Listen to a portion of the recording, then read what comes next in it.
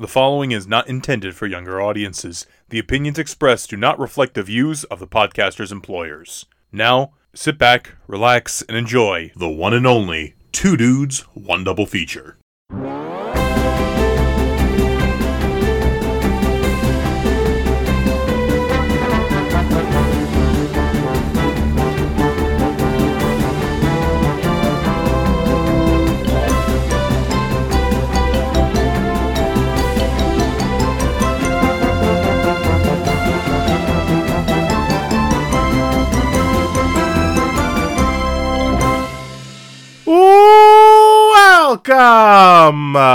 Welcome everyone to Two Dudes, One Double Feature, the show in which two dudes talk two films, and that is about it. I am Dude 1, Richard. And I'm Dude 2, Winslow. See, the hesitation, I was like, he's going to say something. I know I know it. What is he going to go with? But I'm Winslow Leach. It's my music. Or I was, you know what, I might go back and edit my voice and just go, Yes. Yes. You should just keep that, but then add like an electronic like filter to it. Yeah, that's Thursday. Today is Thursday. It's Thursday. Oh my gosh! We are recording this on a everybody. Thursday. Sorry, we are recording this on a Thursday.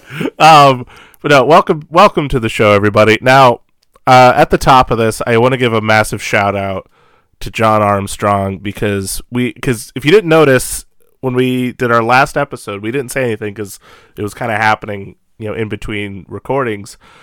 But we now have a brand new logo with Joey and I in tuxedos, looking fancy boys that John drew for us. And now we also have, thanks to John, an official Two Dudes theme track. So the music that you heard in that previous episode as well as in this episode is our new official Two Dudes theme song. It's literally perfect. Like it note for note is exactly us, but also the show and like the vibes. Like it hits everything. It's incredibly appreciated, John. It's funny, like when we started doing this, we asked him if he just wanted to do that initially, and he was like, nah, I'm gonna do something different. I'm gonna make a new track for every episode. And he pretty much kept to his word, and every track has been incredible. He and Kenny teamed up, and obviously, we have radio dramas and songs. We have all types of crazy stuff, and so now we have our first official theme song. So massive shout out to John and to Kenny for everything they've done for the show and for the theme song and for our new logo. So hopefully you guys like it. If you don't, that's fine, I guess. We like it. I like wearing a tuxedo in a picture, not in real life, but yeah. Picture. Just I like that's my the image I put out to the public, but that's not us, really. No. Like the only thing is our old logo definitely was like, okay, this is what these guys clothing wear. wise, this makes sense. This makes a little more sense. This is Joey and Richard hosting like an award show, hosting the Oscars or something. Like but in all seriousness, thank you so much. We love everything. So I just wanted to give a shout out to John for that. Sure. Outside of that, Dude 2. How you doing? Tired. I couldn't tell. So this, I will put as much energy forth as I humanly can. Yeah, it's been a bit of a week. I'm not gonna get into it. You guys don't need to hear it. Richard knows about it. It's just been a little rough. That's all. But we're heading towards a better direction. That's good. So that's nice. We got some answers and stuff, and we're trying some new stuff. So that's pretty good. Other than that, as far as like other stuff I'm doing that's not just bleh, I've I've been trying to watch a new movie every day. It hasn't been successful, but I've been trying to watch like not only feature films but like short films. And it's been a really fascinating journey with that, because like it's films that you normally wouldn't have access to, or like at least films that wouldn't come, immediately to your attention. So I've been watching some stuff on the Criterion Channel, because they have really great things where it's like, here's where a personal note comes in. So Criterion used to have these lists that you used to be able to make for their site. And one of my lists was actually featured on Criterion's site.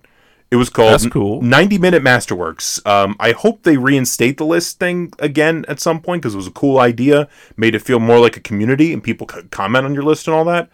Almost sort of like a proto like Letterboxd kind of thing. Right. But my list was like 90-minute masterworks, so movies that were like 90 minutes or shorter. Criterion has like a section on there. I'm not taking full credit for this, but I like to think partly an inspiration. But there's like sections on their site, on their streaming service, where it's like 90 minutes or less, 30 minutes or less, 15 minutes, 5 minutes. I've been watching a lot of stuff that's like 15 or 5 minutes or less. And I was watching this one, I'll insert the title if I remember it again, but it was about this woman who tries to go through these extreme lengths to save money on her favorite like pack of cigarettes, basically. It's a really just visually interesting short film, and it's like it took a lot of effort to make, but also like, wow, that's a lot of effort to get cigarettes. It's a whole thing. I mean, I wouldn't know, but I imagine it's a whole thing. But I've also been revisiting actually the films of Wes Anderson. Yeah, I saw you were starting that up. Like wasn't it all kind of based around you really like wanting to revisit Moonrise Kingdom or something?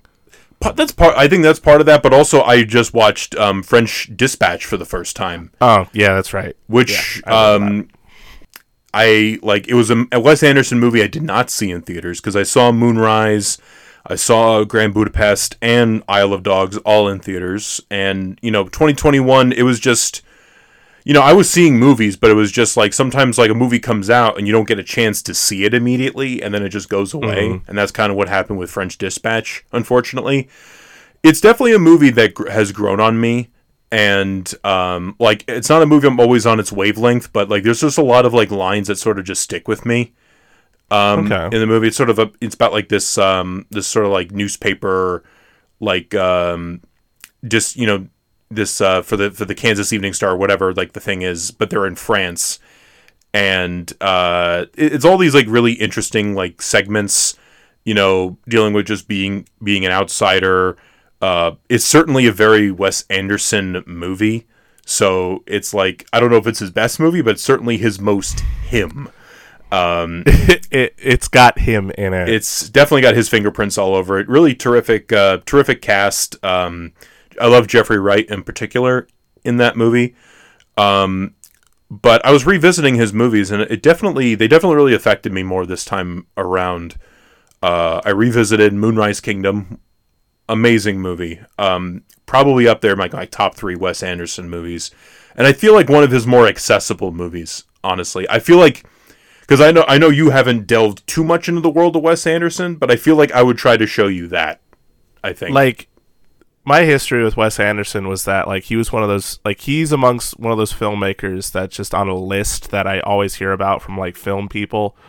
It's like, oh, you got to watch this, and it got overwhelming at a point, and so I was like, I'll give it a try, and I was just kind of like, at first, and I don't feel like I've given him a chance, if I'm being honest. So I can't say whether or not I'm like a fan necessarily, but I can say it's just a weird thing, you know what I mean? So. And I try not, and I've said it before, I try not to let like outside opinions affect how I'm gonna approach something, because like things get popular and you get a little overwhelmed with it, and I'm like, you know what, I'm gonna shut that noise off, and I'm gonna try to enjoy this, because there's a reason why there's a lot of noise around it, but sometimes it's loud, so I definitely try to not let that affect me. So I'm definitely down at some point to actually like just take a big old dive in the pool of Wes Anderson at some point. So we'll whenever that happens, maybe we'll do an episode. Yeah, I'd like to. That'd be pretty cool if that happened. I revisited Moonrise Kingdom, as I said. I sort of went. I didn't go in any specific order. Then I revisited Royal Tenenbaums, and that's still a movie that I really love. I love Gene Hackman. It's one of my favorite actors, and like, I mean, he's great. Such an icon. Such a definitive performance from him as well. Ben Stiller might be his best performance, I think. And you know what? And I think you'll agree with me on this. I think Ben Stiller doesn't get enough credit. He really doesn't. He really doesn't. Like Ben Stiller. Listen, like, you know, if you're someone like me, you probably grew up with like some of his movies, like The Fockers, and you know, like that whole franchise, and some of the comedies that he's done, like, or Night at the Museum is another one. But like the dude is, first off, an incredible director. I think he's got a really keen eye, and you know, we talked about him on Tropic Thunder, the Tropic Thunder episode, because he directed that movie. Yeah. And he has that Apple TV show Severance, which I've heard is amazing. I didn't directed a chunk of those episodes. I didn't know that. I didn't know he was involved. Yeah, that's pretty. I got to check that. I really got to check that out. That's about my watch list for a bit, but I really want to check that out now. And I remember seeing Walter Mitty and thinking, "Wow!" Like, I did not, because like, again, I sort of had this idea of Ben Stiller, because you know, while it was comedy he was making, it was also something a little bit different. Right. But then you watch Walter Mitty and you're like, I did not expect this from him. But like, wow, no, like Ben Stiller doesn't get enough credit. So he doesn't. And then I'm going to quickly wrap this up, so get to your how do you do's in a second. But I also rewatched. It's fine, whatever you want to talk about. No. And then I rewatched was a Grand Budapest Hotel. And it's so good. Like that's another one I feel like on some level you could appreciate. That's got the kid from Spider-Man, right? Yeah, like Tony Revolori. He's fantastic in the movie. Great cast: Saoirse Ronan, Ed Norton, Adrian Brody, Jeff Goldblum. Like so many of these people come back again and again and again. You know, and and they're much more like emotionally affecting than you would expect. Like a lot of them really are. There's like this melancholy about a number of them that, you know, that's what I've heard. Yeah, I really enjoy. And one thing we'll probably talk about this when we talk about Wes Anderson movies is that Wes Anderson is sort of wants you to be aware that you're watching a story unfold. It's like the best comparison point I could say is like, you know how like we say like Guillermo del Toro makes fairy tales for adults. Yeah, I think Wes Anderson does story time for adults. Like your mom sitting at the foot of your bed, like, you know, let me read you a book kind of thing. Yeah. I mean, when you watch Royal Tenenbaums, there's chapters in it. Rushmore, curtains. It's like a play. Grand Budapest has like a framing device within a framing device within a framing device, and you know the way, you know, there's like miniatures and certain shots are constructed. You're like, okay, I know this isn't like, because so many things like try to strive for like realism, and it's kind of an interesting thing where he's like, they're not really about that. You know, right? But anyway, I think he would be an interesting topic to go over at some point. But how are you? You know, honestly, like the past couple of days, I haven't been too bad, which is new. That's good. There's actually been days in the last couple of. I mean, that's not to say that I'm not, you know, dealing with one thing or another, but it's at the same time it's worth acknowledging when you don't feel so bad sometimes. Yes. You know what I mean? It is. It is. So like I had actually, like the other day I was like, I'm actually having a good day today. I think this was last Thursday. It was a week ago. Last Thursday. So it hasn't been so bad. I think it's nice that we're out of the holidays, and so it's the start of a new year. We're talking about what could possibly come up next, and I've been I did do one pretty cool thing recently. I saw a musical for the first time, which if you've never listened to the show, I have talked about how while I love musicals and I love adaptations of musicals, and we've had a few episodes about musicals, I've never actually, to my remembrance, have seen a musical show ever, like on stage, like a live performance. Mm-hmm. Which I was trying to remember if I had seen anything at all.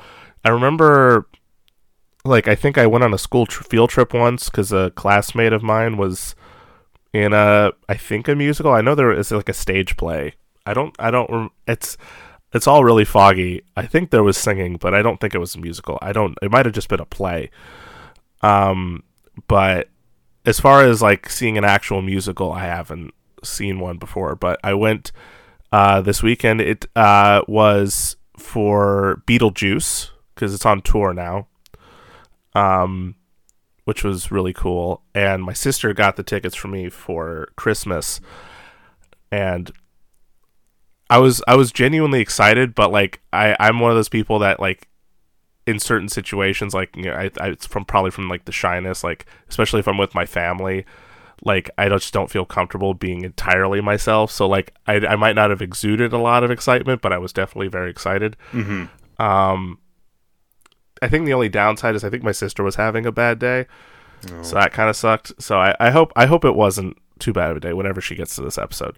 But we were pretty far back in the theater. I forget the name of the theater, but we were pretty far back. We were on the bottom level. Full House, which scared the hell out of me. I was thinking about you, admittedly. Just a sea of floating heads. Yes. But thankfully, the show was very good, so I was able to, you know, be distracted. But I had my mask on and everything, and my sister sat on one side, and my mother sat on the other side of me. Good. So I was able to like be contained essentially. And no, like it was a really cool, like I was surprised. I was like, why don't I do this more often? One reason is obvious, but but other than that, I'm like, this is actually like pretty cool. And it's nice that, you know, granted it's not actual Broadway. I mean, it's like the technical, because it's 500 plus seats and they were full, so like it's technically on Broadway, but it's not like physically there in New York City. Right. Which I would still very much like to do. I've been eyeballing that revival of Sweeney Todd with Josh Groban, actually, if I'm being honest. We should try to make that happen. I would definitely be on board to do that, depending on ticket prices, and so I imagine it's be a pretty penny. But I mean, I love Sweeney Todd, so it's worth it. It's worth at least try and figure that out. But no, I had a good time, actually. And the show was, like I said, the show was very good. I actually narratively like it a lot more than the movie, if I'm being honest. Like, I don't know, I might have talked about this at one point, because I know I talked about this musical before on here, but because we've talked about the movie actually on here, and the movie, like, it has like a very basic narrative, but it's mostly just like hijinks. Mm-hmm. You know what I mean? Like, it's like things are happening. But like the general narrative of the movie is like, you get the Maitlands, they die, they're like this couple, maybe I believe they're married, obviously, the Maitlands, and they're dead, so they are just kind of stuck, and these really snobby New York types move into their house, and they're like, no, we don't want them to move in, and they reluctantly hire Beetlejuice, who's like this really pervy villain that Michael Keaton plays, and they basically, Beetlejuice has this whole thing where he's like trying to, you know, ruin everybody's day. It's a whole thing. Mm-hmm. But there's not like, it's a fun movie, and I still love the movie dearly, but like it doesn't admittedly have like a real emotional strength to it. Like you don't have an emotional investment in it necessarily. It's almost better in pieces than it is as like a whole thing. Yeah, like I would watch clips again. Yeah, I don't know how much I would get out of revisiting the movie in full again. But like, what I like about the Broadway show is that it actually feels like it's about something that is worth talking about, and they tell you up front, they're like, you know, welcome to a show about death is one of the lyrics of like one of the main songs. And so they actually shift the focus away from the Maitlands, and they make the focus Lydia and Beetlejuice, so like here's your clear protagonist, here's your clear antagonist. Lydia, who in the movie, does like, she's kind of just like the sad goth girl that doesn't feel like she fits in her family, but again, it doesn't feel like there's enough characterization, whereas in this they actually give a whole thing where it turns out Lydia's biological mother died, and that's the first thing you see in the show is the funeral of her mom. And so she feels like, because she wants to remember her mom and she wants to talk about her mom, and yet her dad's very adamant against that and like wants to move on immediately because it's too painful for him to talk about it, which she's doesn't want to talk, so she doesn't know, and she's a teenager, so she can't comprehend. But basically her whole thing is that she's just in mourning and she wants to remember her mom. She wants to talk about the fond moments, but her dad doesn't want to do that. Mm-hmm. And so that's really hard for her. And so through the whole show, she's very sad. She's very pushed aside. She's a little bit pessimistic, especially towards the Delia character, who in the movie is played by Catherine O'Hara, who in the show is actually a life coach for Lydia to like be more positive and more upbeat. And she's very like, she's probably one of the funniest characters in the whole thing, just because she's so exaggerated. And she talks about her guru Otho, who in the film is just like a best friend character. But what's so funny is like one of her catchphrases is combining the words "suck" and "yes." There's a whole context to it, but she goes every now and then. She goes "sucks yes," which is really funny. And then, so that's kind of what's going on with them. And then Beetlejuice is literally invisible. So, like, he's kind of tired of that. Like, he's still very much like kind of how he is in the movie, but he's a little bit more, like, I guess there's more of a point to why he's doing what he's doing. And so, throughout the whole show, he's trying to trick people into saying his name 3 times so he can become visible and, like, wreak havoc and do all that.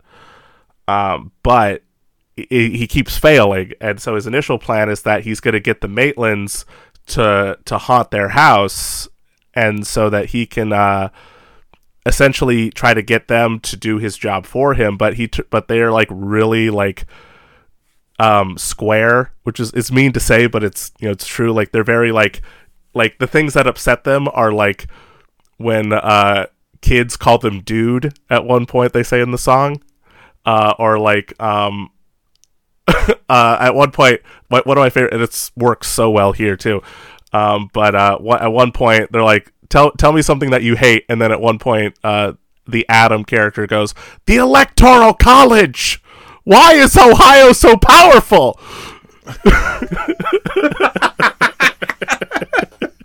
And that sounds like a deleted bit from our show, admittedly. It's such a great question, though. But no, I think the musical actually enhances on the story and actually gives a really good emotional weight, and the songs are really good. So I had a really good time with that. So it just sucks that, because I think it's still going on tour, but I want to watch it again, but the tickets are sold out, and the last show is, I think, Saturday or Sunday. So, if you haven't had a chance to see it, if at any point, I would at least recommend getting the album so you can check that out, because the songs are really good. Other than that, I've been watching a couple of movies here and there. I've been getting into George Romero movies because I hadn't had a chance to really dive into his work, if I'm being honest, and so doing that has been a lot of fun, and I've found some new favorites through doing that, because I love Dawn of the Dead, I love Day of the Dead. So if you haven't watched any of those Dead movies, I guess, that from George Romero, I would definitely recommend those. But speaking of him, he actually has collaborated a few times with one of the filmmakers of our two movies. So this is my weird way to segue into, even though it's actually our second movie, but this is a weird way to segue into this double feature. Just keep listening if you want to know what that connection is, all right? Stay tuned. But no, I'm genuinely excited about this because we did have an initial idea, but I was watching our second movie a little while ago because I'm kind of back in a horror mood right now. And I went to Joey. I'm like, I have an idea. I think this will be pretty good. And then you went, hell yeah, something of that effect. It's a very two dudes pairing though. I feel like because it's like you look at each one of these and you go, that's Joe. Yeah, it's Richard. Yeah, they're there. It's easy. So basically, like. There is sort of an excuse if you want because both movies do star the same actor of Jessica Harper, but it's mostly like we just want to talk about these movies and it just felt like a good way to connect them. But shout out to Jessica Harper, you're very good in both of these. Joey, Joe Dinny Dan, Dude 2 Joe. Yes. What is our first feature today? Our first feature is directed by the guy who did The Untouchables, that movie your parents liked. Scarface, Carlito's Way, I believe. I thought you were going to say Scarface, that movie you liked when you were a teenager. That movie you probably have a poster of and probably never seen the movie. It has F. Murray Abraham. If that's your only F. Murray Abraham movie, check out Amadeus, dude. There is more, okay? Also, it is also from... Brian De Palma is also that guy who, I believe, helped write the Star Wars scroll in A New Hope. I've heard this in a couple places. I do believe you're right.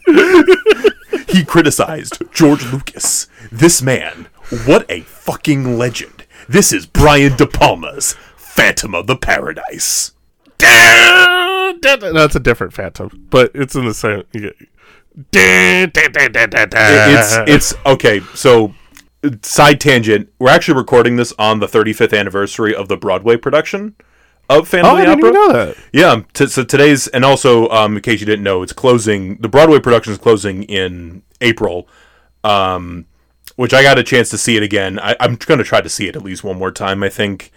Such a definitive show. But speaking of, like, that rock angle, because people associate with it, like, the sort of, like, there's, like, a certain, like, rock to it, not like that it's pervasive in the entirety of Phantom of Lou Weber's Phantom, but like especially in the title song. And there was a music video of the title song with Steve Harley as the Phantom that is very much like a rock song, and you could hear it in his voice too that he's like a rock. He goes, "Sing once again with me, how strange you act." That's pretty good. Thank you. I think it's pretty good. Listen, Steve. I think it's Steve Harley, I think it's Steve Harley.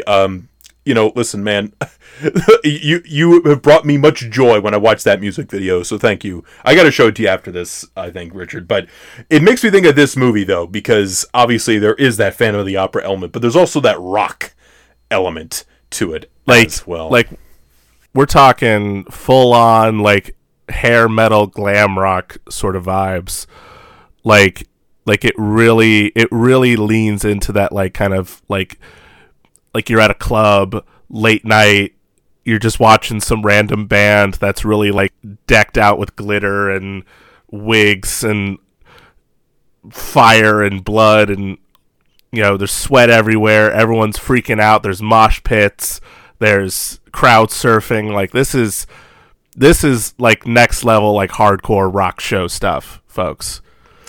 Also, I feel like if you like Rocky Horror, this is kind of another, sort of midnight, because, I think these are both like midnight movies where they're sometimes they're shown at a given, like shown at midnight. People watch them, they react to them. It's kind of a rowdy experience. Like I've seen Rocky Horror once, but I feel like I haven't really seen it because I've never done one of those midnight showings.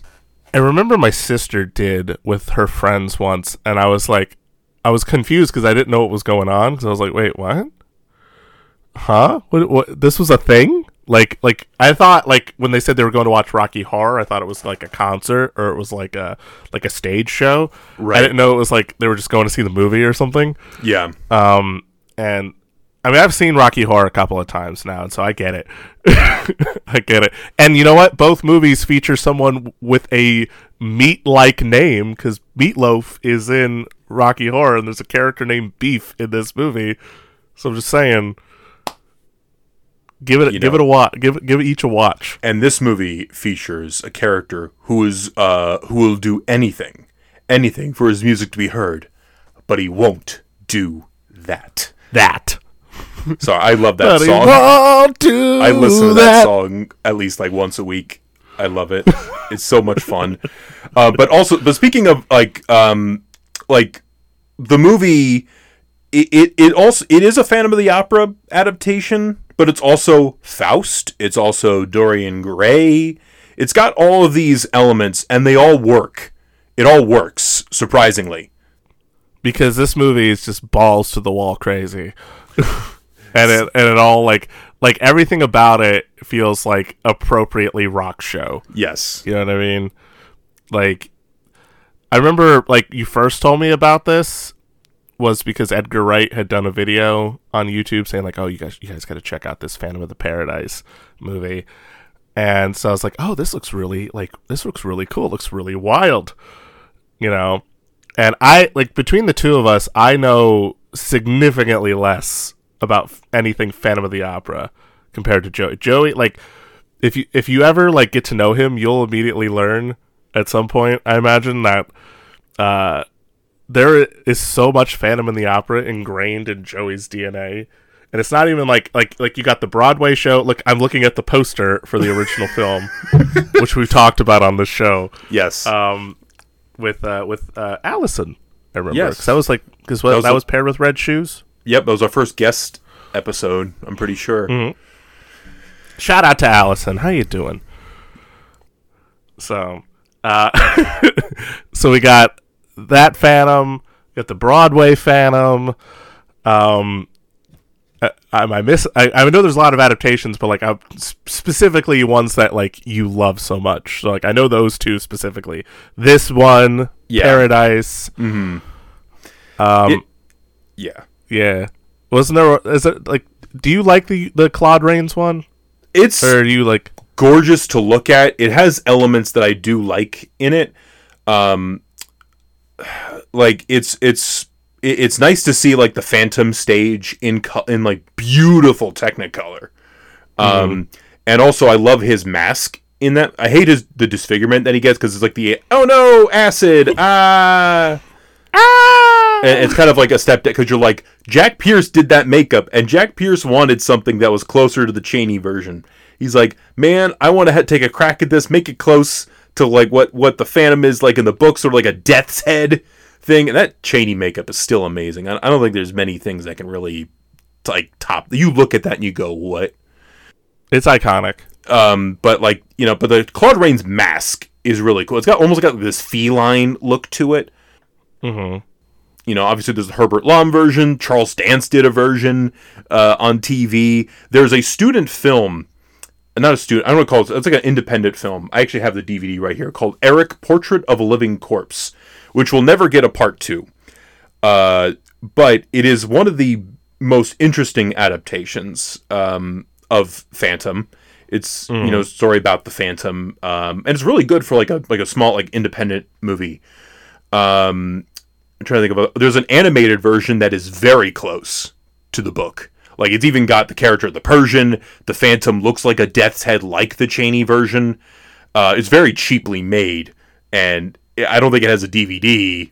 I think I have it on VHS somewhere, but it was the first version I watched. And I think like this story just has such a hold on the public, like the hidden artist, sort of wreaking havoc, for one reason or another. So let's get into like sort of the actual meat and potatoes of this plot. All right, but 1 second, I hear crying at my door. So it's your dog. It's my dog. Keep talking. So, that's going to be the after credits audio. He's not even going to know. It's gonna be after credits audio. Well, I gotta put my headphones back on. Yes, you do. Maybe that could be after credits for you. Dog! I just said that literally. I'm like, oh, he's never gonna find out. Oh, okay, she's just laying down now. All right. Are you okay, dog? All right. I hope she's okay. Yeah, me too.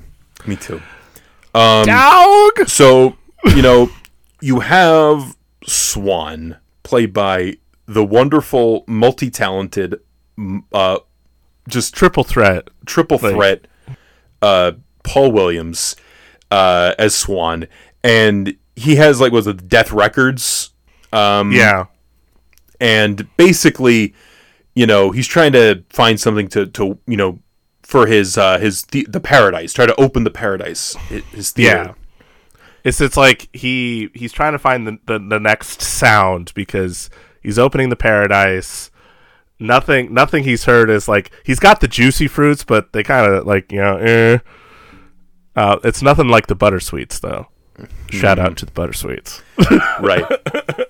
But no, he's trying to find the new sound, and this dude Winslow Leach starts playing the song that he wrote called Faust, which is a whole series of songs that's an adaptation of Faust or something like that, right? Yeah. Yes. And so he starts playing those songs, and Swan's like, that's right there, that's the music I want. That's the sound I need. That's a terrible Paul Williams impression, but yes. I knew who you were referring to, so maybe it wasn't that bad. I appreciate that. Makes me feel a little bit better. So, but he wants that sound, right? And he doesn't want the guy; he wants the sound. Not just the sound, though, but he only wants a few of the songs. He doesn't want the whole thing. But Winslow, I think by William Finley, is the actor's name. He passed away about a decade ago. Rest in peace. May he rest in peace. He's fantastic in this movie, by the way. But he's just no, you can't. You have to have this as the whole thing. There's 300 pages. It's like his life's work, basically. Yeah, I like the bit when the one guy Philbin, who's the right hand man of Swan, is I heard the Juicy Fruits are really into this, and then he pushes them against a wall, and he's like, they better not touch my music. Those frauds, this is not, they're the only person that can sing it is me. I'm paraphrasing, that's more or less the gist of it. But basically, he's trying to get back in touch with Swan. Swan doesn't want anything to do with him. Swan has what he wants, and he goes to Swan's place, and he meets Phoenix, played by the connecting tissue of the two films, Jessica Harper. Mm-hmm. And they're singing his stuff. They're singing his... And at no point is he what the fuck? Because the whole time he's oh, hey, I wrote that. which is funny because when you watch I think the Herbert Lom version and the Claude Rains version, there's a lot of those adaptations where the Phantom isn't born with the facial disfigurement. He gets it afterwards. In the Claude Rains, he gets acid. He's ah! And this one's oh, they stole my music, and it doesn't seem as big of a deal until he gets arrested. He gets arrested. He gets tested on. They yank his teeth out, and they put metal chrome teeth in his mouth. They chop his hair off, his luscious locks of hair that made him look, as we described, was a lesbian John Lennon. Lesbian John Lennon. And we are also saying too, Adam Driver would be a great Phantom of the Paradise. God. Even if they on that note, even if they just did Phantom of the Opera, period, I wouldn't mind seeing Adam Driver in that role. Maybe if it I don't know if he's got he's got a good singing voice. Maybe not I don't know. I just want Adam Driver in a lot of things. Dude, I just was thinking about this. Do you remember that post you sent me? I saw it too, where it was Rachel. They were Rachel Zegler as Christine, Austin Butler as Raoul, yeah. Adam Driver as the Phantom. Oh my goodness! Listen, Oscars everywhere. I'd give it all the Oscars. But anyway, so obviously, like, he escapes, and he breaks. I love the scene where he's like destroying like Swan's office. He's just like knocking records down, and he gets his head caught in like a vinyl press, and that's how he gets the disfigurement. It's like, I do like that. And so basically, he's killing people as you do as a Phantom. It just happens. When you're a Phantom, that's just part of the job. He's probably like going, okay, another day, another batch of people I gotta kill. So he's got his little time card. Yep, it's part of the Phantom union. He's like, hey Claude, hey Claude, another day, Robert England,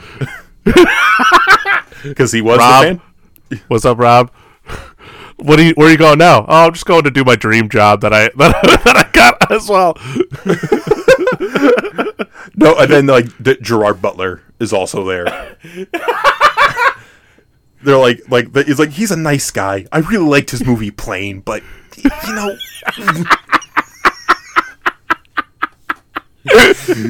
Remember when he was Dracula? You did solid in there. He's fine. So basically, eventually, Swan and the Phantom, or Winslow, there's a Faustian pact that occurs, and a contract signed with blood. It's a contract signed with blood, which is not a good sign. How's your dog doing?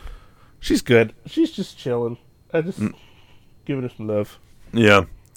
So it's a contract signed with blood. I think one of my favorite scenes also is when they're auditioning people for Faust, and like there's people who are like, okay, they're not good, and then when comes on, Jessica Harper's character, and the Phantom puts his hand on Swan. He's like, oh my god, it's her. But like the thing with Swan is like she's perfection. I can't have her be more perfect than me. Because he's just terrible like that. So egotistical. But we also find out, eventually, that this pact in blood is actually... There's a supernatural element to this as well. Because as we find out, Swan has been living for a long time. And while he was, like, basically really fucking high, he also made a pact with the devil. Who happened to look just like him. Yeah, look just like him. So it's basically, it just seems like I think I was hearing was a Junk Food Cinema. I was listening to their podcast. It's like a pyramid scheme of of Faustian pacts. Can you imagine, like, freaking the devil, just Lucifer, just going, just make sure you sell vacuums door to door. Don't worry about the numbers and figures. Just sell them door to door. It'll be fine. And we find out too that, like, Winslow can't kill himself. He needs to kill Swan if he wants to, like, end this thing. It's like, what a shitty contract. But also too, like, things get amped up when the sort of has a relationship with Swan, and Swan is like, I'm gonna have you sign something, and it's gonna make me feel younger. Whoopie-doo. Whoopie-doo. Where are you? And then I'm just getting through this because, like, there's a lot to talk about. Just visually. Now it's been said that Brian De Palma is very much a Hitchcock fanboy, and that is very true here. There is a shower scene with a plunger, and there is also like Hitchcock talks about, like, the bomb, like sort of like the suspense, difference between suspense and a surprise. Where surprise is like, okay, you're just sitting around and then something just happens. Suspense is like knowing something is there, but you don't know when it's going to happen. So literally, the Phantom puts a bomb in this prop car, and what makes it funnier is, like, this guy's like, I don't know, man, I don't feel right going in this car, man. And Philbin's like, take these meds, and then the car eventually explodes. But also there's a lot of the bird imagery, like in Psycho. So, like, Psycho had Arizona, Marion Crane. You had the taxidermy. The helmet that he wears is very beak-like, very bird-like. Very bird-like, yes. The logo of Death Records is a dead bird. Is a dead bird. Swan is his name, and then Phoenix. Every time you say Phoenix, I expect there to be. So I'll have to in the edit, just yes. But I almost might just take the same. I might just do it once and then just put that audio in over and over again. It'll get really annoying for some of us, but I think both of us will get a kick out of it. We do the show for us, but a lot of bird stuff. Also, side tangent: Rod Serling does the opening narration of this movie. Yes.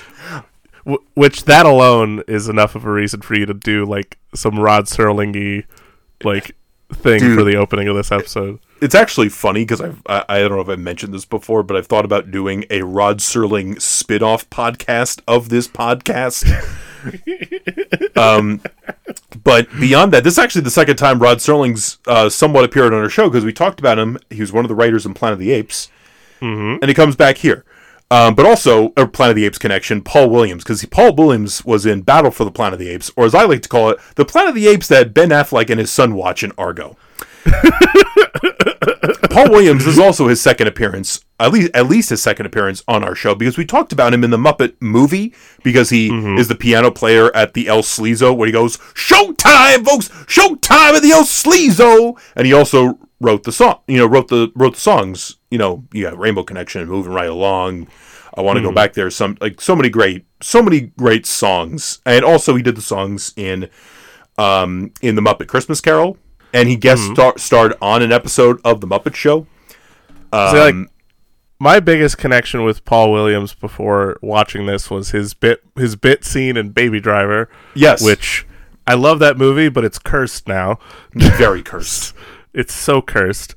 And remembering that he is the Penguin in the Batman animated series, which I completely forgot. But hearing his voice in this, I was like, holy fuck.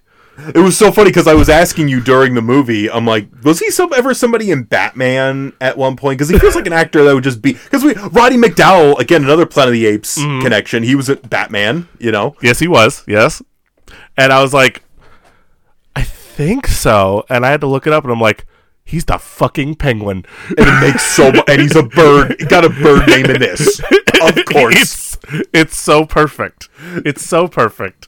I feel like this is the movie that got him that role. But on the show, I would imagine just little Bruce Timm and little Paul Dini just yes, that guy. That guy. It'd be really funny. It'd be even funnier. They were like, no, we just want the El Sleazo guy from the Muppet movie.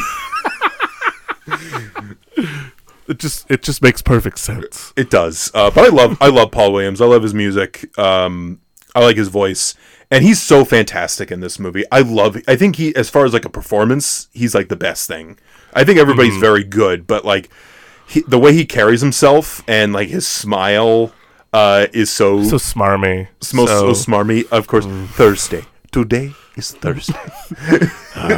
What day is it? Tasty. Thursday. Today is Thursday. What was the other one you said that was tasty? Tasty Winslow. Tasty. But he's fantastic. Also just visually, this movie is so rad. The scene where he's in this inside this gold record table, and they showcase all these different bands and different singers as sort of spins. And it's such an impractical thing, but it looks cool. So good. There's so many great shots. You were sending this too, the shot of Winslow as the Phantom passed out over his sheet music with all these pills. It says the end. The end is just man. It's one of those shots that tells you everything you need to know. You could go into the say you hadn't seen anything beforehand. You see that one shot. You understand completely what that shot's trying to tell you. He's drugged. He finished the music. Clearly he was overworked. So it's a horrifying image, but it makes total sense. And I think it's one of those shots that should be studied in film classes. I agree. Honestly. I agree. Yeah. Because it just gives you everything in one go. But the whole cast is really good. What I really like about in this, because like so many times, like Christine is like the innocent like ingenue type, you know, and she's like very doe-eyed, and she's got some of that in here, but also she succumbs to like the lifestyle that Swan has presented her, so she's not, you know, she's not perfect. She's not. Yeah. She's doing cocaine at one point, and they're like having sex on their like circular waterbed while the Phantom's watching, and it's like raining, and there's like sad music playing, and Swan like has a camera rigged so he can watch Winslow watching him, and he has like he gets like a kink out of it. He's like, he can see me. Hell yeah. Yeah, that was so fucked up. That was like on the same level as like that bit in Game of Thrones when it's like this. Maybe I shouldn't say because it involves oral sex. Yeah, but I think you know what I'm talking about. It's like someone watching someone doing something while it happening to them. Yes, and then someone watching them get it. Yeah, it's like that. It's weird. The character of Philbin, I just want to make a note of that because the character of Philbin, the name comes from Mary Philbin, the actress who played Christine in the Lon Chaney Phantom of the Opera. So I think it's pretty neat. Got to talk about Beef. Listen, Beef. I like how we both said listen.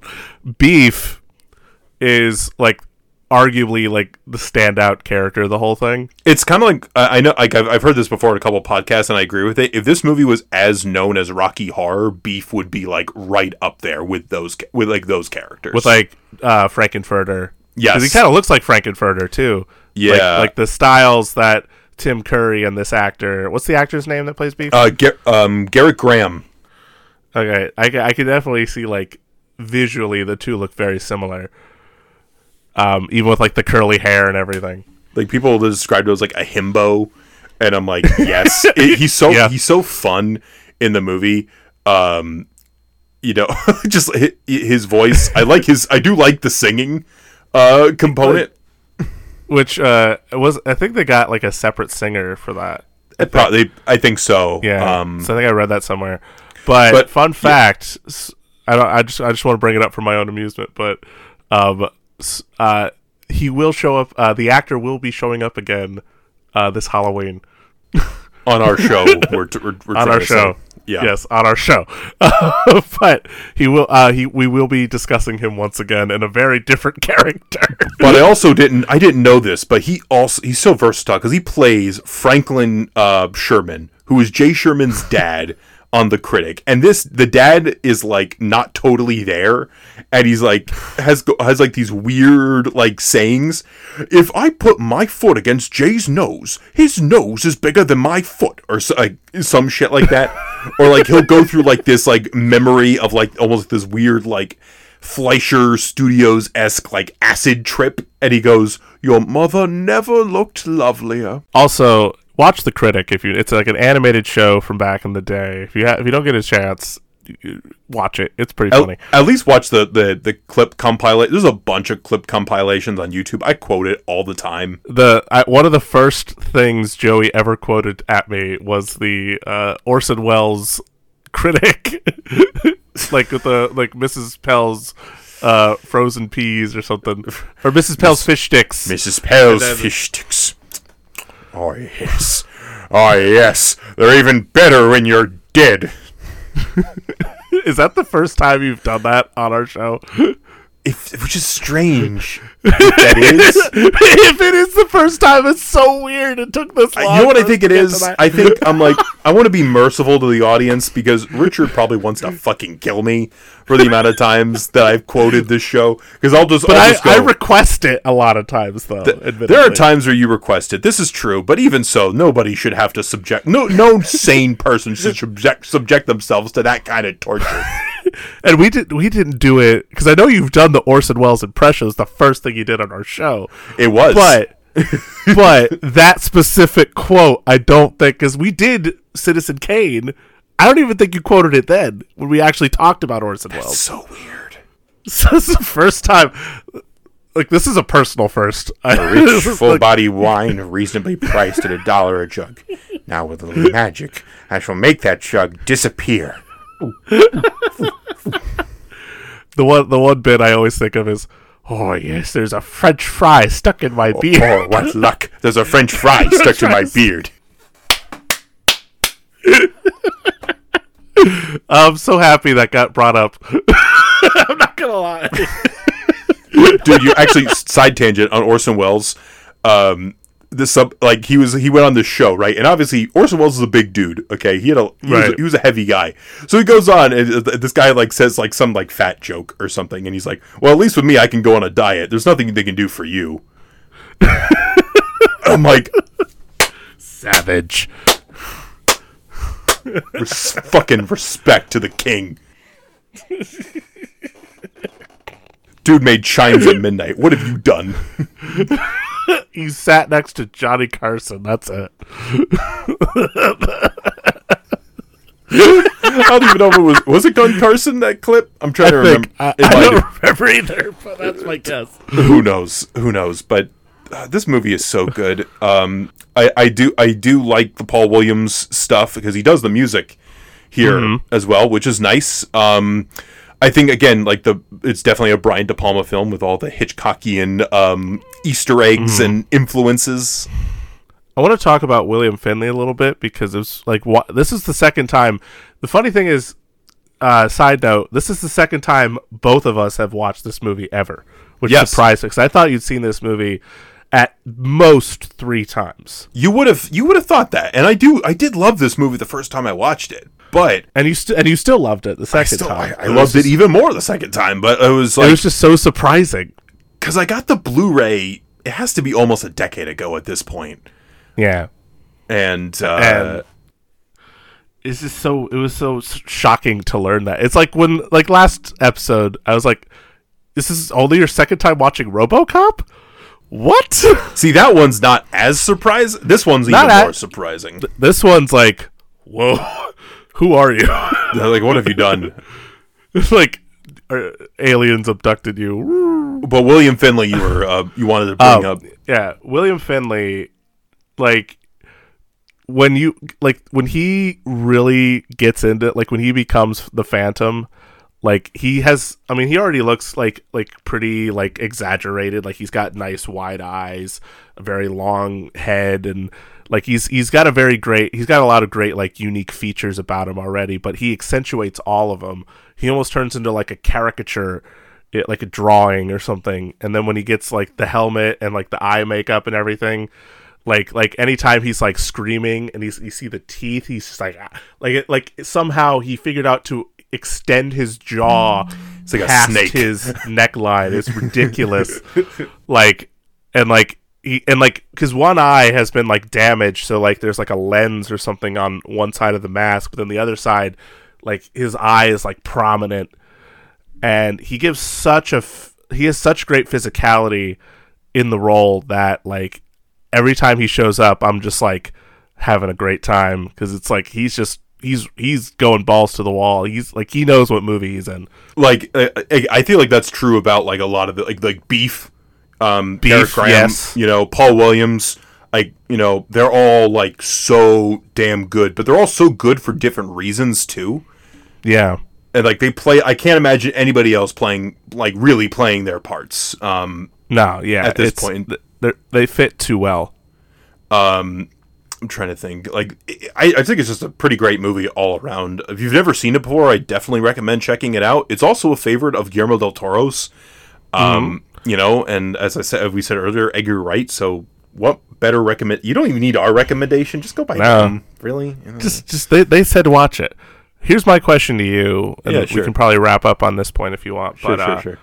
Where would you rank it amongst the other versions of Phantom? I mean, it is a very different version of Phantom, but it has a lot of the essential elements, I imagine.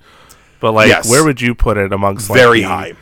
Very high. Lon Chaney's number 1, right? Lon Chaney. Well, for me, Lon Chaney's number 1 because that was when I really Lon Chaney sort of coalesced into all these things. I was becoming obsessed with silent movies, Universal monsters. Got into more musicals because of that. Because obviously the Lloyd Webber musical being a big factor. And Lon Chaney Sr. is my favorite actor of all time. You know, I love him so much, but like that movie is such a definitive movie for him, because you got Norman Carey in that movie as Raoul, who in at least 2 other movies has played like the other romantic, like, straight lead, you know, basically like the Raoul type, like, because he's in Hunchback and he's also in The Unknown, which you got to check out The Unknown at some time. I'm probably going to send that on DVD to you at some point, so prepare for that.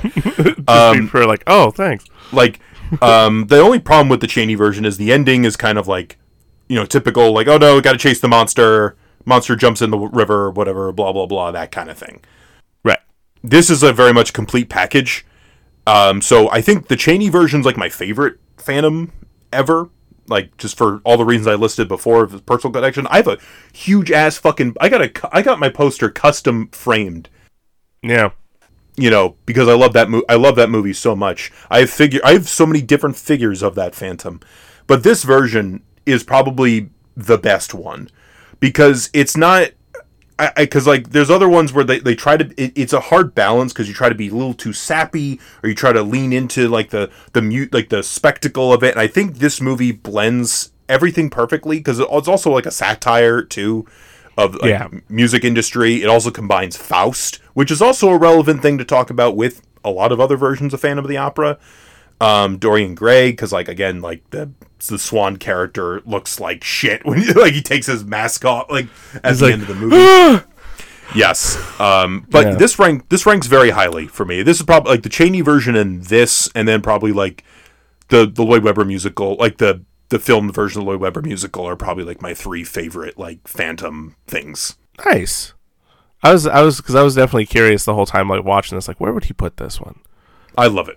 And knowing you, I'm like, yeah, it's up there. It's like 5-star, beautiful, dude, like, once in a lifetime. It's got everything. You got the disfigured. You got a really iconic, like, monster character. You have Paul Williams doing the music. You have Brian De Palma with all these ridiculous, like, flourishes, and just the overall production is great. Like, I love the concerts, and they're like, the arms are getting chopped off. Like, they have these fake arms at the concerts. Like they have, like, swords, like scimitars or something on, like, the microphones. Yes. Oh my gosh. Yeah. So good. No, I definitely enjoyed it. I think I liked it a lot more the second time over the first time. So I'm definitely, like, I'll probably revisit it again at some point. That was a lot of fun. It's rock and roll, man. Yeah. So good. Anyway, we're gonna take a brief intermission. When we come back, make sure your dogs are safe, and make sure she's gone now. Actually, oh no, she left me. Might want to check that out, Richard. She left me. Oh no! Make sure there's no maggots. She took a plane to Germany. Oh no! Just the Suspiria remake that we needed. Just your dog going to Germany. I'd watch the hell out of that. My dog's fantastic. Yeah, I blew the lead on that. Whatever. Fuck it. Stay tuned.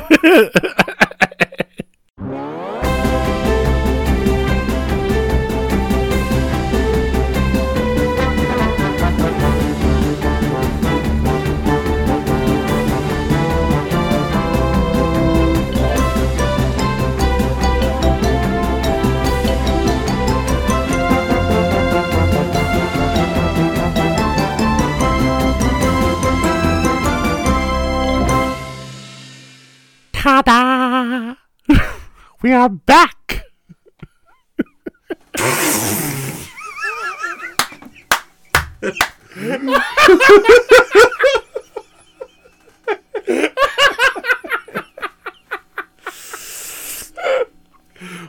Welcome back to the show, everybody. We were talking about WALL-E during the break, so that's where that came from. Ta-da! Because we're also talking about Michael Crawford. Michael Crawford was the original, like, Andrew Lloyd Webber Phantom. And he's also, because of Hello Dolly, he's in WALL-E. And we're back. Welcome back. Now, it's 2 Dudes, 1 Double feature, but listen, Part 1 is very much, it's a movie we both enjoy, but it's very much a Dude to Joe movie. Mm-hmm. Phantom of the Paradise. Now we're very much talking about a Dude 1 Richard film. Like, this is a movie I feel like you have been championing to be on our program for quite a long time, which is understandable after seeing this movie. But I also have my own personal history with this filmmaker that is not very interesting and also connects with Phantom. Yeah. I imagine that was probably like the main factor in like kind of staying away a little bit. Yeah, just like maybe like I saw this movie because it wasn't just one movie of his that you saw that you didn't like. It was two. There was two movies because you saw his Dracula, right? Mm-hmm. You were like, I did see his Dracula. I'm like, boy. No. I mean, there could have been a number of things in it, but like his Phantom of the Opera. So we're talking about. Do you want to introduce this? I'm so sorry. Yeah, no. So let's start at the top here. So our second feature is also a film starring Jessica Harper. Though in the last movie, she was definitely like a supporting role. This time, she is the central character, Susie Bannion. And she stars in the Dario Argento film, Suspiria.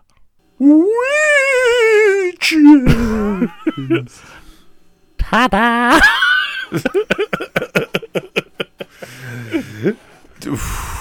Anyway. And after I saw this movie, I was like, whoa! Wow. But Dario Argento, I have an interesting history with. Please tell us. So, okay. Richard, I can only compare this to one other example on the show. So remember when we talked about The Mask of Zorro? Yeah. And you were like, damn, this is so freaking good. Yes. Why couldn't this guy have done this with Green Lantern? Yes, I say that often. I say that even more so now that we did Casino Royale as well. I believe that. But that's how I feel about Dario Argento and watching this movie. There's probably like studio things. There's probably behind the scenes stuff I'm not aware of with that Phantom, but it fucking sucks. It's so bad. It stars Julian Sands, which he's missing. I hope they find him. I did have the pleasure of seeing him talk in person. He's a really interesting figure. Actor, not a great Phantom though, and Dario Argento's daughter is Christine in that, and it's weird, and there's rats involved, and she has a bit of a history herself. That's also, and that's another thing. Point being, the way you feel about Green Lantern and Martin Campbell is the way I feel about Phantom of the Opera and Dario Argento. That's a great comparison, in all honesty. Like that, I was saving it. I was saving it. So now you can probably understand how I feel somewhat. Oh, yeah. But anyway. And it's funny, too, because it's like, again, it's like a big, important character, like, like Phantom or like Green Lantern, and you get this director who's clearly talented, clearly knows what they're doing, and somehow, for some reason, for some probably other forces or their own hand, whatever, they completely shit the bed. And it happens every so often. It sucks, but listen. And movies are hard. Yes. Movies are really They're hard. So hard. But in any case, like I was actually very excited to see this because this is a notable title, Suspiria. Mm-hmm. It's a personal favorite of yours. So yeah, it's a movie. Sorry, it's a movie that because when I was getting into horror, it's a movie that I'd heard about, but I didn't hear much about. And because most of my focus was like slasher movies, which just kind of falls into that category a little bit, given the genre that it sort of evokes. But it wasn't really until I want to say like maybe my early 20s when I remember I was doing a YouTube video, and it was like a Halloween series that I was doing with another guy that I collaborated with a lot. And I was like, if there's, I'm going to review a couple horror movies. If some of these other days you want to review other horror movies, I think that would be a lot of fun. And so one of the movies he picked was Suspiria. And I remember like looking up images of it and thinking, this looks so interesting. Like it's so colorful. And like, I wasn't really used to that. Like, I mean, horror in general, like to my understanding at that time, wasn't all that colorful. There were some moments because I was used to like black and white, or I was used to like maybe splashes of color. It was typically red because of blood, but I was never used to at that time horror that really went for it as far as being colorful and what the effect that color can have in a sort of sensory aspect of it, or maybe like even, you know, in a tense aspect of it, where like you're watching a horror movie and you see all these colors and they're constantly moving and you're just kind of in a trance. Like there's something kind of wicked about them. You know, like whenever you see color, you think of stuff that's happy, I think, most of the time. Or even like I think of like those freaking allergy pill commercials where it's like off this medication, the world looks gray and dull and you're all sneezy and you're going to blow your nose all the time. But then you take this pill, the saturation goes up and everything looks beautiful and pretty and green. Or or even like Wizard of Oz, which I think is another great example because it's one of the first movies to really go with color and really show, like, you know, it's not the first movie in color, obviously, but it's like one of those movies that people think of a lot. Yeah, they think of it's probably the oldest color film that most people have seen. Yeah. When you ask somebody, what's the oldest color film you've seen? Wizard of Oz is probably the top answer. Guaranteed. So, like, when I think of color, I think of that, but, like, Suspiria was the first time I'm really thinking color can, like, stress you out. And, yeah, like, you know, you see, like, even, like, because there's that opening scene that sort of introduces the, like, kind of monsterish character where you see those two women get killed by the monster, and they go into the hotel, and the hotel looks like a kaleidoscope of color just threw up everywhere. And you're like, this is insane. Like this is so beautiful, but it stresses me out. It's like nothing. It's like yeah. Go ahead. It made me think of like some of the. It made me think of like a Kubrick film in certain like shots, the way like certain like some of the production design. Yeah. No, like I see exactly what you're talking about now. Actually, yeah. But like seeing that also kind of set me down a road to want to discover more movies like it. So, you know, obviously that went to Hammer horror, which Hammer's known for sort of taking the sort of gothic horror of like Universal and making it more colorful. Are you okay? Yeah, I'm fine. Sorry, I'm trying to get comfortable in my chair. Sorry. like I thought you were getting tickled or something underneath your desk. I'm like, what is happening? No. Actually, to spoil the secrets of our program, I don't have a desk. It's two snack tables that are holding up my equipment. Because you looked like you were. I was like, what's going on? I was so nervous. No. I'm fine. As long as you're okay. That's all I care about.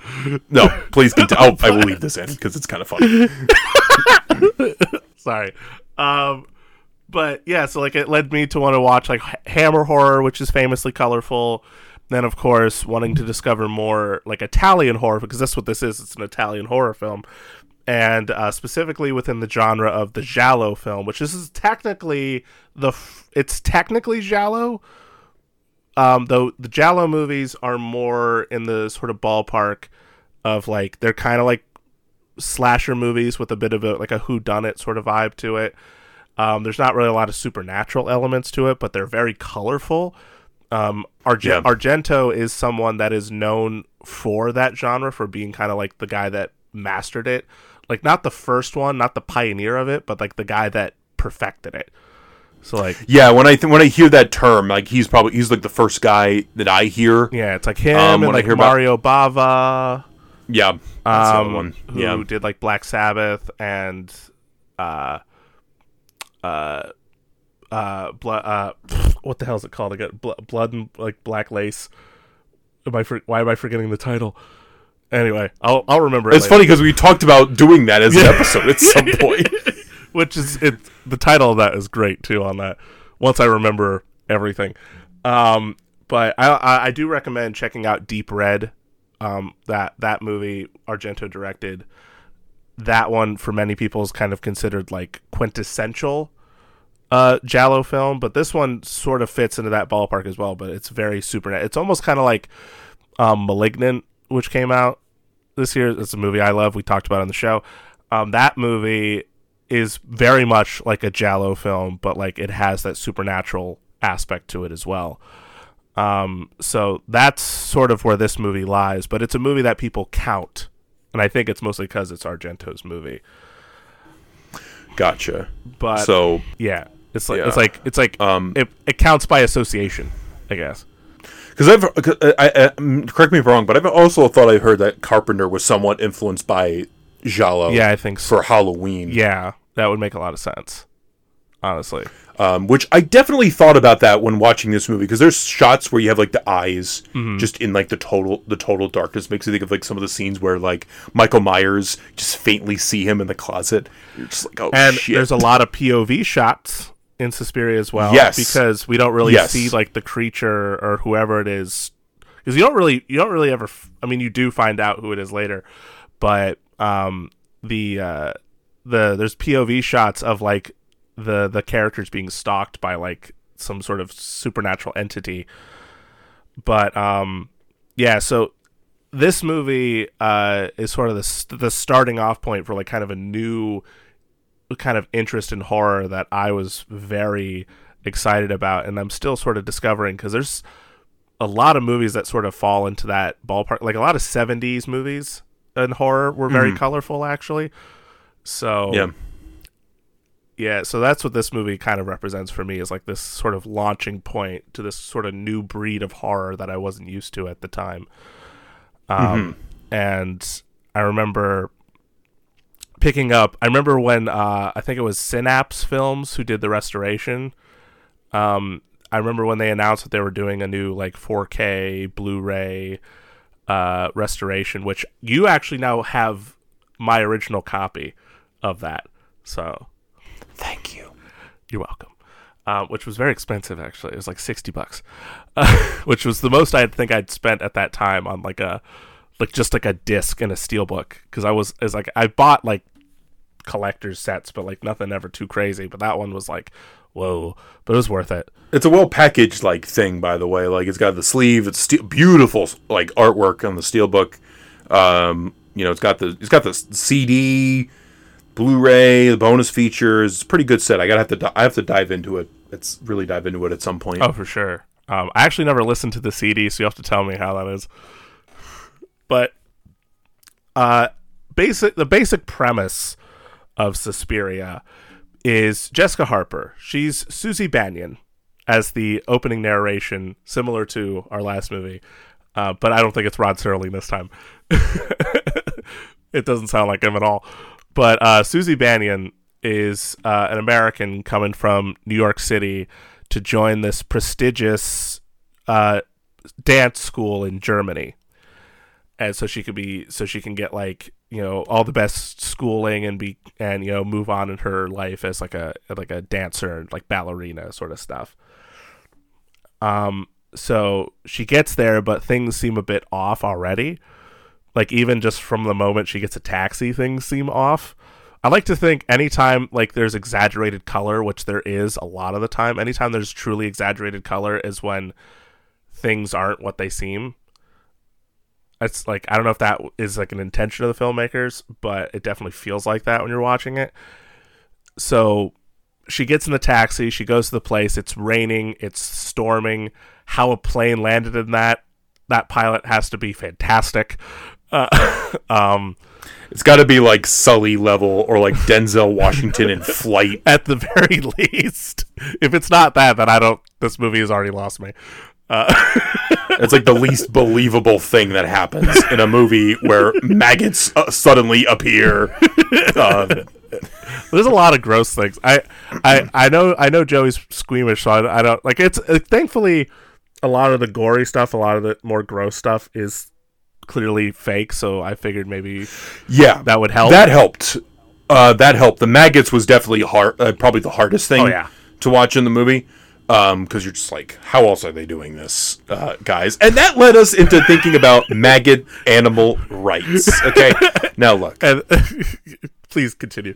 Insects. Okay, I'm sure a lot of us don't like bugs. Yeah, I know I'm not a bug guy. I'm not a bug guy. Okay.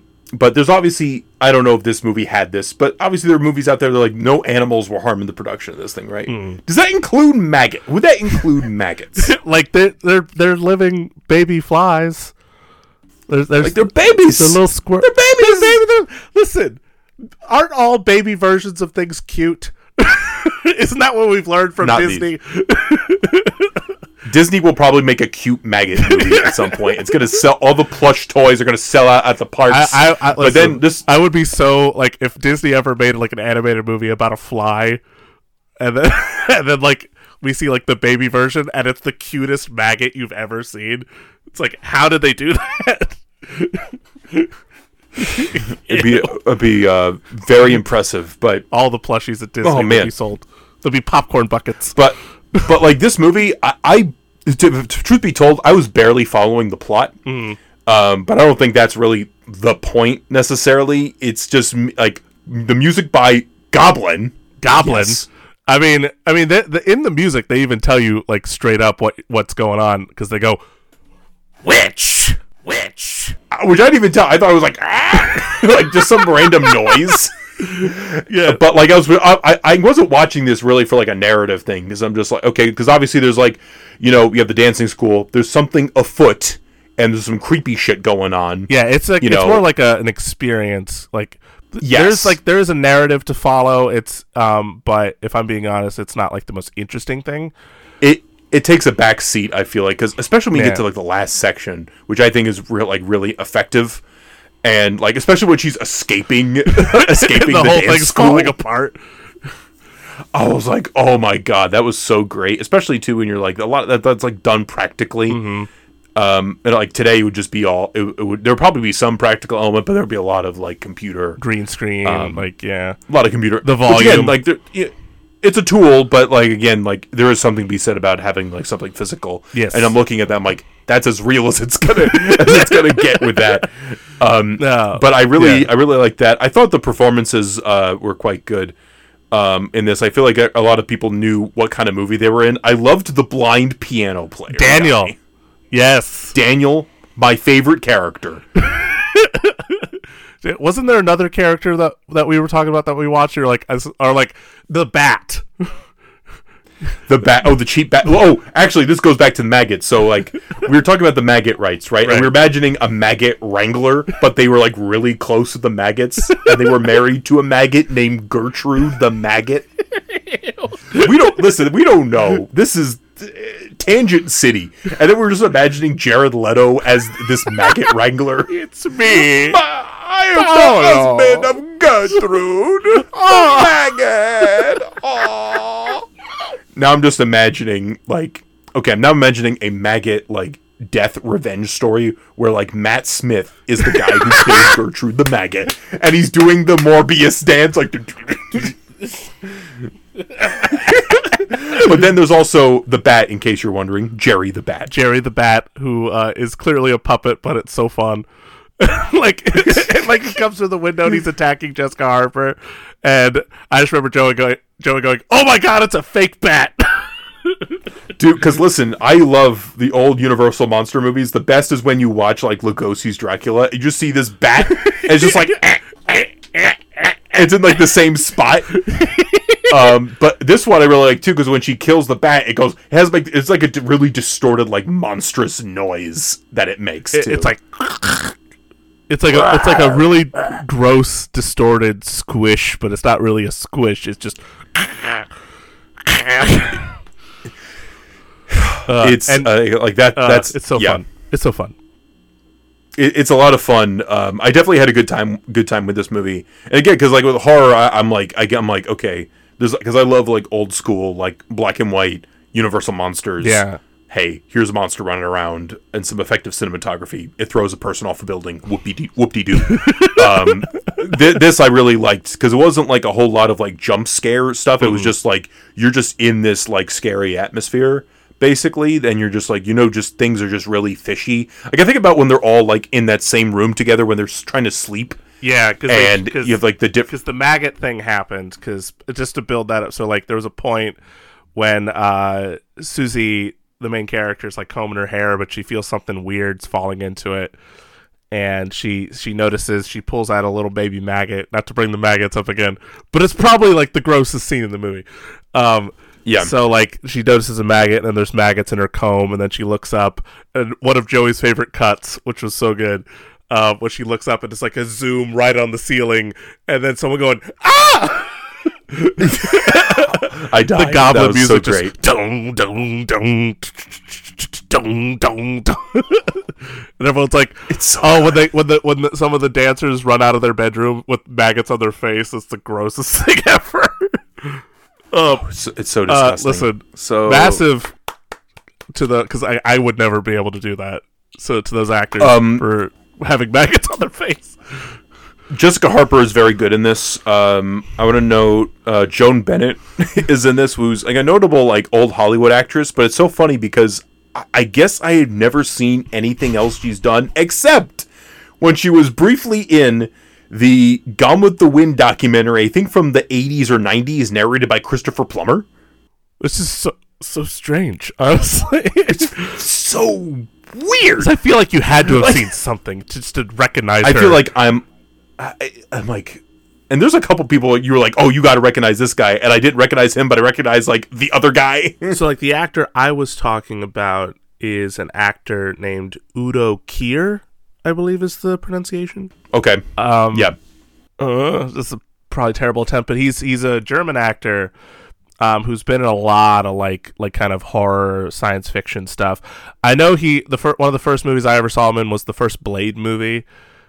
Mm-hmm. Like you'll I mean, when you see him like from our era, you'll immediately recognize him because he was significantly younger and had and he has like a very thick, like kind of lovely German accent that's sort of like in a whisper. He always talks like this. So I can't do it, but because like in Italian films they dub a lot of things after the fact. So he has this clearly American voice that's not his.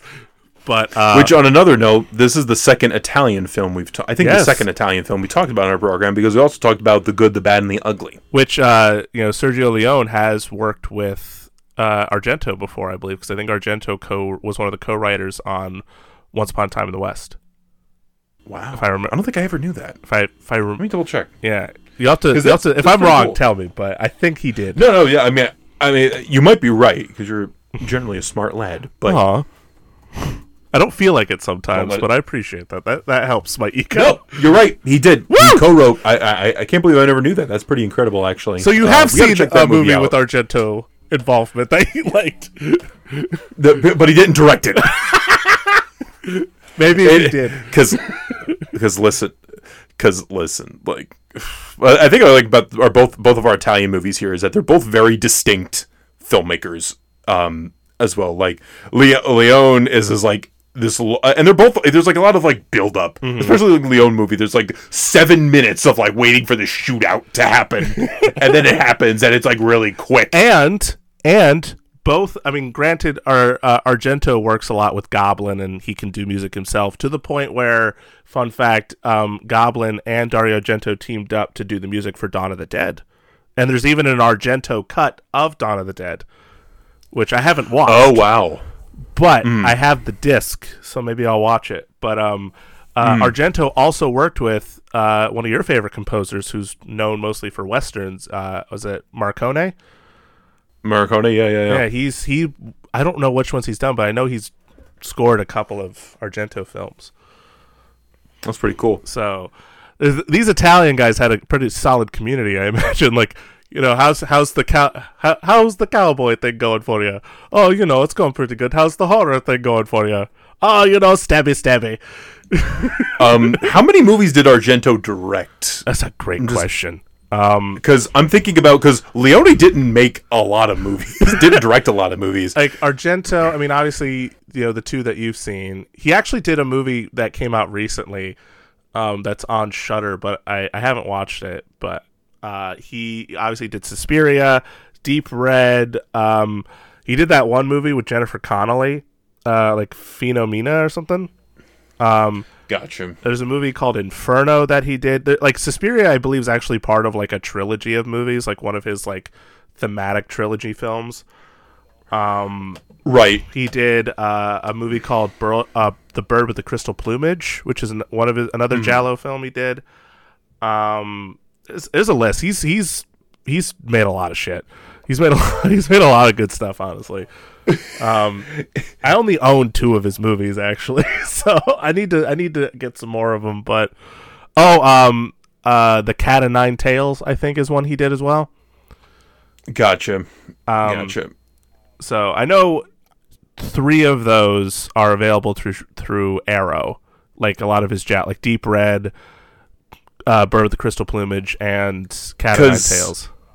Because I was asking, because like Leone did not direct a lot of movies, and I was just curious. And he obviously passed away, but like he did Colossus of Rhodes, the Dollars trilogy, so 4 movies. Once Upon a Time in the West, Duck You Sucker, and Once Upon a Time. It is a great title. I have it on Blu-ray, but I haven't seen it yet. I'm gonna go on Wikipedia and look. Because Once Upon a Time in America, I think, was his last directorial effort, and then I think he co-directed something in the 50s with somebody. But like he didn't do like a lot, but like obviously like the stuff that he did, like the stuff, some of the stuff he did was like huge, right? Like like big deal stuff. Okay, so as a director. Bird with the Crystal Plumage, Cat o' Nine Tails, 4 Flies on Grey Velvet, Man Called Amen, The 5 Days of Milan, Deep Red, Suspiria. He did, like I said, the European cut of Dawn of the Dead. He's worked a lot with Romero. He did Inferno, Tenebrae.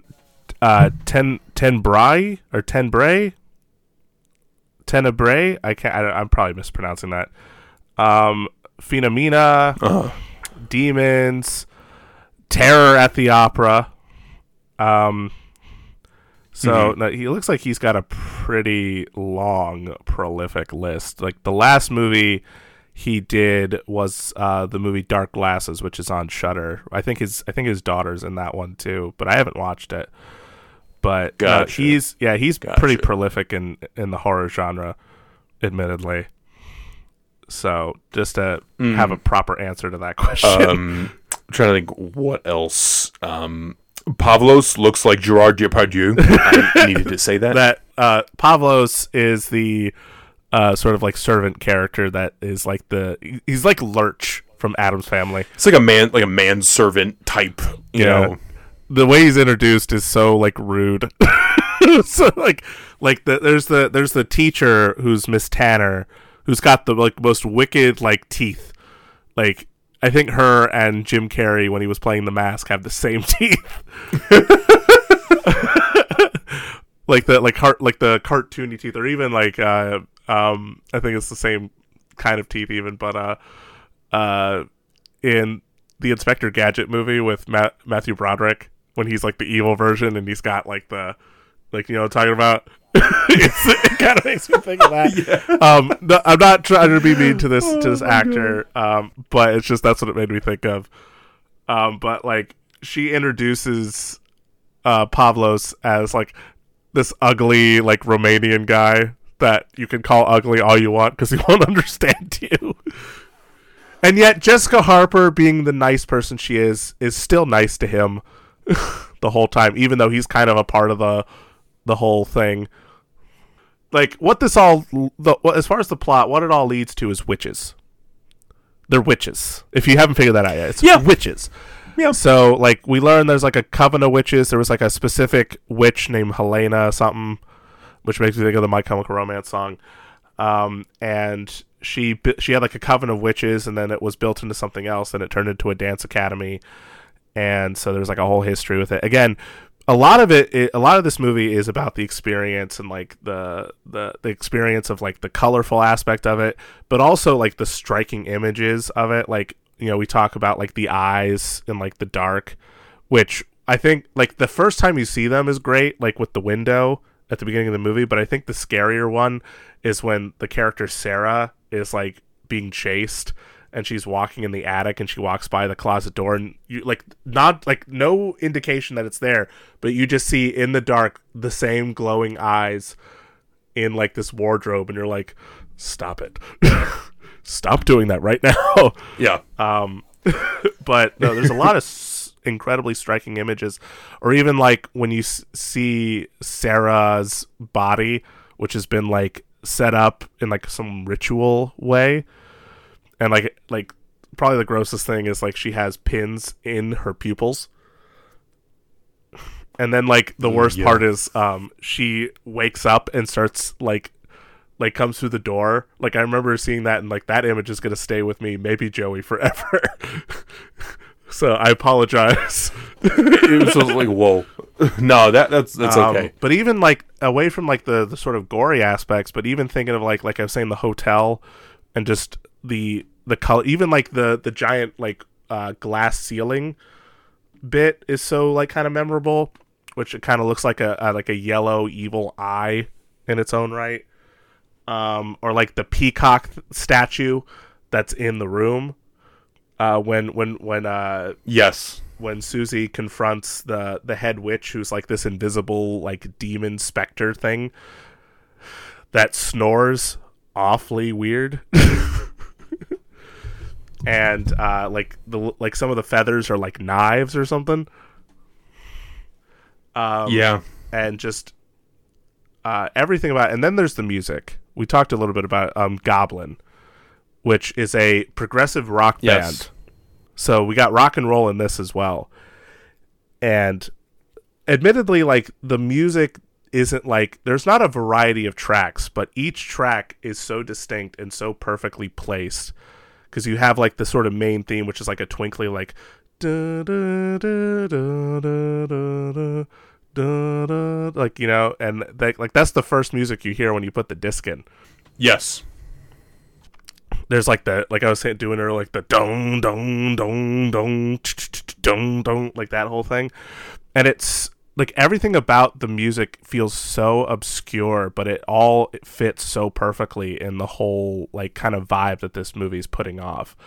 And like that's the thing I love about it the most, is that every element, like the fact it's so colorful, the music, the performances, the exaggeration of everything, like it's so different, yet you can clearly tell like why this movie redefined horror for so many people and so many filmmakers later, because it does stand out from what you would typically understand. Like when I think of horror, I don't think of guitars, I think of violins. Or like, you know, when I think of horror, I think of muted colors with like splashes of bright colors, as opposed to like this movie that's like, I'm gonna literally put a whole spectrum of color in your face while playing like really trippy, crazy rock music that and it will have the exact same effect, and it really does. Mm-hmm. So like this movie stands out in so many ways, and it's so strange, but it's such a great experience, and I'm glad I had this. I'm glad you had the chance to experience it. Yes, I'm glad I had this chance too. Again, because knowing it is a favorite of yours, it's like it's always nice to experience that. Mm-hmm. So thank you for that. You know, and you got to have a good Argento experience for once. Yes, I understood that this is a respected director and all that, but I was finally able to go. I get it. I get it, and not just have the bad memories of like Julian Sands. I hope they find him, by the way. Yes. Julian Sands with the rats, and then Dario Argento's daughter, and it's just weird. Like, ew, this movie is so terrible. And then I'm like, okay, because I haven't seen it. Is it just that it's like really gross or something? It's gross, but it just doesn't feel like it's like misses the mark completely. Like, okay. I was just curious. Like again, like I feel like it's one of those things where like I think about Joel Schumacher and like Phantom of the Opera 2, where like I look at those Batman movies, I'm like, he probably could have done a pretty good Batman and Phantom of the Opera movie if he'd done it in almost a similar mold to like Batman Forever. If he did it, like if he did it before the backlash of Batman and Robin, I feel like maybe killed his spirits a little bit, and like because you watch his Phantom of the Opera movie from 2004, and it's so dull. It's not very creative. With its shot choices or anything like that. It tries to be a bit more realistic, and I don't think that's something you should do with a character like the Phantom in that capacity anyway. Especially when the stage show, the stage show is very much almost like a magic show in a lot of ways. Like there's trap doors, people are disappearing, there's fireballs, like That's all this just like crazy Beetlejuice shit. when I saw that. There was a lot of that stuff too. Right. And I feel like Argento in that same notion could have done something where it's like visually you're like, whoa, and you're just going through this young woman's like and horror of just like, oh my god, the Phantom! Ah! had he done the so it's a case of maybe if they want to do these movies, do them sooner in your careers. Do them sooner. I don't know. Again, it's been a long time since I've seen the Argento Phantom, but it's not a movie I don't think I ever want to revisit. I can understand that. Yeah. Again, it's like it's that like there's directors who can do great work, and again, making a movie is hard.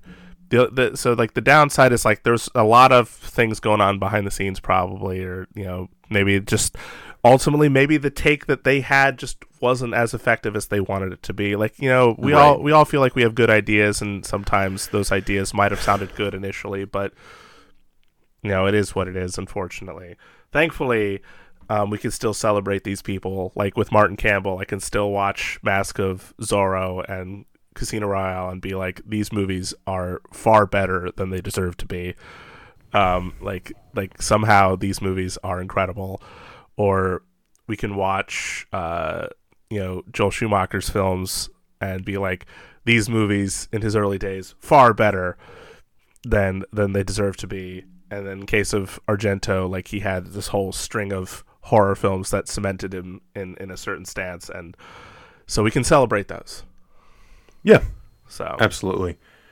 I think with both of these movies, they're both visually really awesome and both wild in somewhat different reasons. Heavy on the rock and roll. Heavy on the rock and roll. The first one's definitely heavy on camp. Mm-hmm. I feel like this one's definitely like a vibe, like surreal experience, as you noted earlier. It's like, I think the one part I thought was like the silliest thing, and I still do, is when at the beginning of the movie when the one dancer girl is like the student's getting her face pushed up against a window, and it's just like it's like smushed up. Yeah, that was like like that a face squished up against a window is synonymous with comedy, so like you can't help but go, huh? But then like she's also screaming, and you're like, it's like a weird. Yeah, it's like, what do I do? I've been tailored to laugh at this, but I shouldn't because she's clearly in terror. But no, if you had guys, gals, anyone else, everybody else, listen, folks. If you haven't seen Phantom of the Paradise, if you haven't seen Suspiria, trust me when we say this, you gots to. You just gots to. Yes. Because they're both... You owe it to yourself. They're both incredibly insane experiences for different reasons. You'll get a massive amount of color, massive amount of rock and roll, some crazy fun characters, some striking imagery that you'll never forget, like a metal-beaked bird man-looking guy with chrome teeth that's going... You can put the sound effects there. Oh, do it. Yes. Yeah. Or like raining again. You have to like which Phoenix do you think is the best? Which one should I use? Like, this delivery was by far the best, so we'll keep that. Thank you. It's a little extra work, but it'll be worth it. Yes. And so you got that, and then the other movie you have like the kaleidoscope of stress-inducing color, with incredibly horrific, striking imagery that will probably stay with you for a little bit while. So it's the only thing I regret is that I've now probably scarred Joey in some capacity. I didn't feel that scar. I was like, it was definitely like a good. It was a really good, like, ooh, that was like a fun, like, scary kind of movie. Okay, good. Just don't look at. I had a good time. Gertrude! Folks, what are your favorite Brian De Palma films? What are your favorite Dario Argento films? What's your favorite day of the week, and why is it Thursday? Today is Thursday. Yeah, and what's your favorite acting role by Paul Williams? And shout out to Jessica Harper for being awesome and being in both of these movies and being awesome in both of these movies. Yes. I also want to emphasize again too. I hope they find Julian Sands. Yes, been missing for quite a bit. Again, rest in peace, William Finley, who does a remarkable job in Phantom of the Paradise. But that's going to wrap it up for this week's episode of Two Dudes, One Double Feature. Check us out next time. Have a good night, everyone. Ta-da! Thank you all for listening to Two Dudes, One Double Feature. Please follow us on Instagram, Facebook, and Twitter. Special shout out, as always, to John and Kenny Armstrong. Thank you guys for everything you do. We love you both so much. And of course, stay tuned for a brand new episode of Two Dudes, One Double Feature.